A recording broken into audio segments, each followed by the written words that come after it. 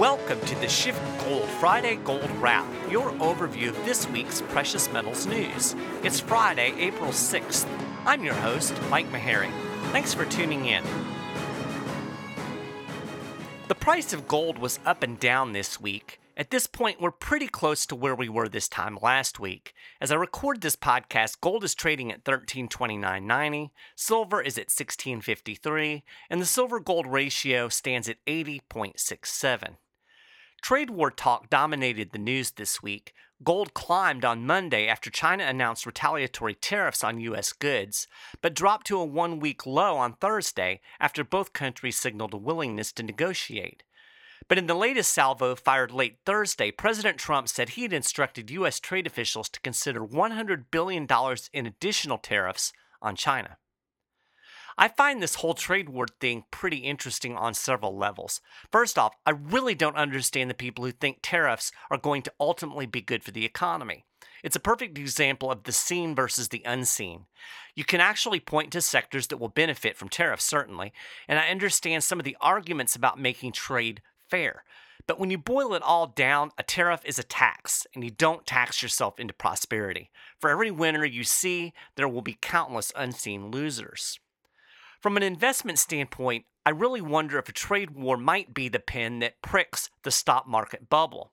All of this talk about it has certainly stirred up market volatility. We've seen huge swings in the market based on whatever the latest trade war talk happens to be.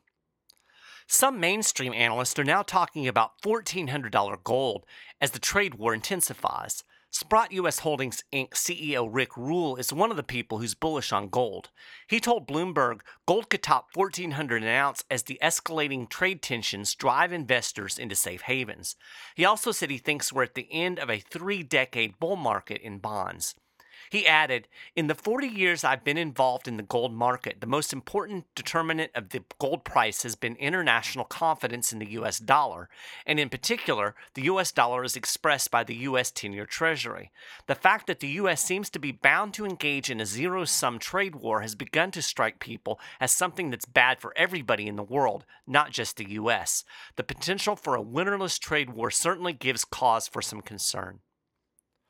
Rule isn't the only one thinking a trade war might be good for gold. An RT headline proclaimed gold glitters as U.S.-China trade war escalates.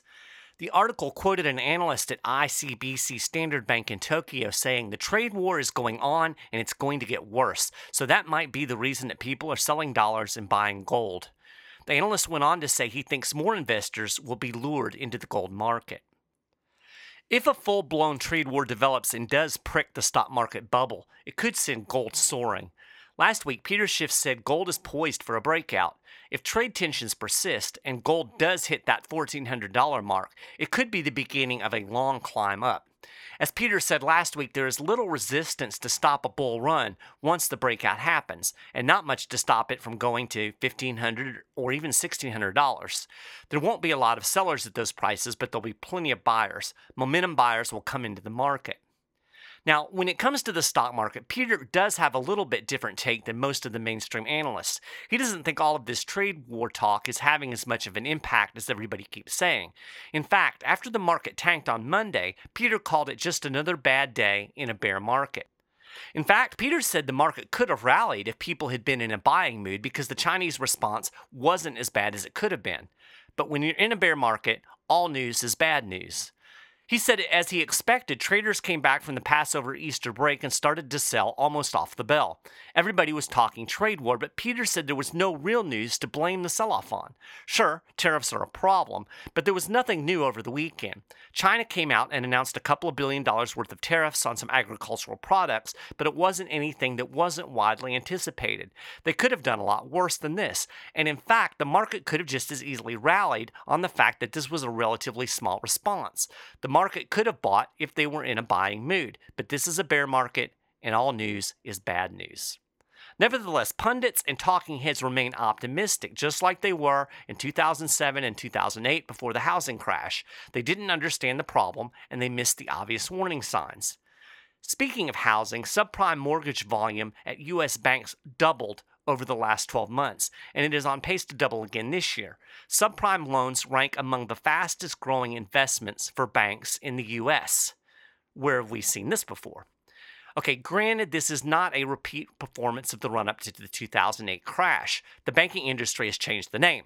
They no longer call these risky loans subprime. Now they call them non-QM, meaning non-qualified mortgage.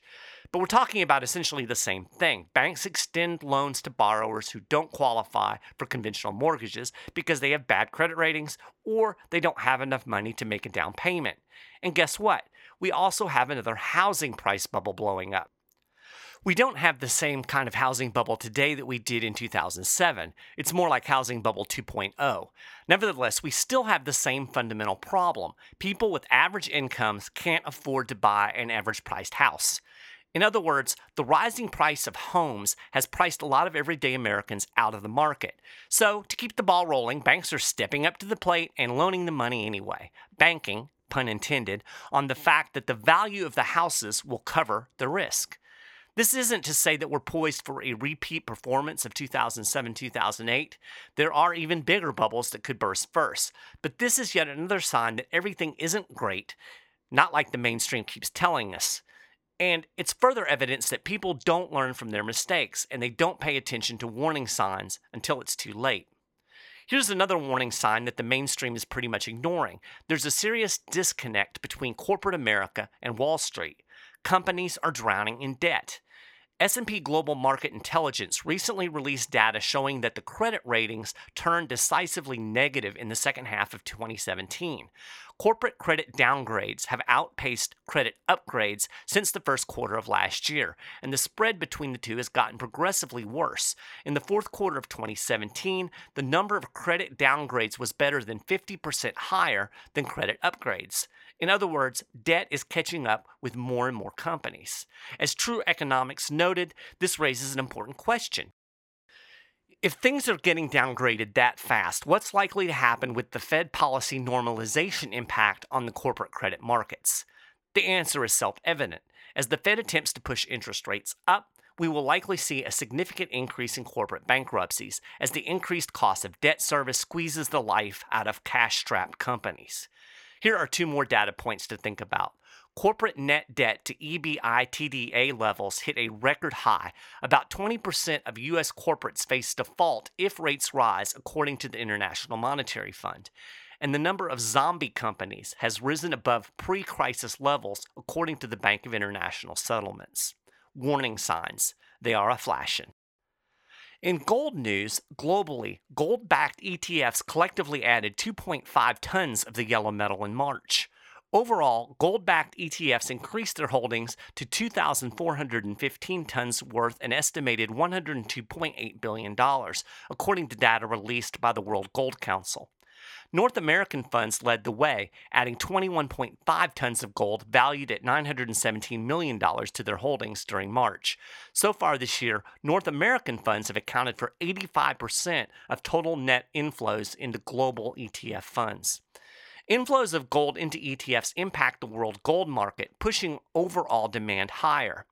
ETFs are backed by physical gold, held by the issuer, and are traded on the market like stocks. They allow investors to play gold without having to buy full ounces of gold at spot price. So, should you invest in ETFs or buy physical gold? SchiffGold Precious Metal Specialists can help you make that decision. Give us a call today at 1-888-GOLD-160. That's 1-888-GOLD-160. Well, that's a gold wrap for this week. You can get more details on all of these stories and more, and keep up with the latest precious metals news and analysis throughout the week at schiffgold.com/news. If you haven't done it already, please subscribe to the Friday Gold Wrap over at iTunes for free. There's a link on our show notes page. Thank you for listening, and I'll talk to you again next week.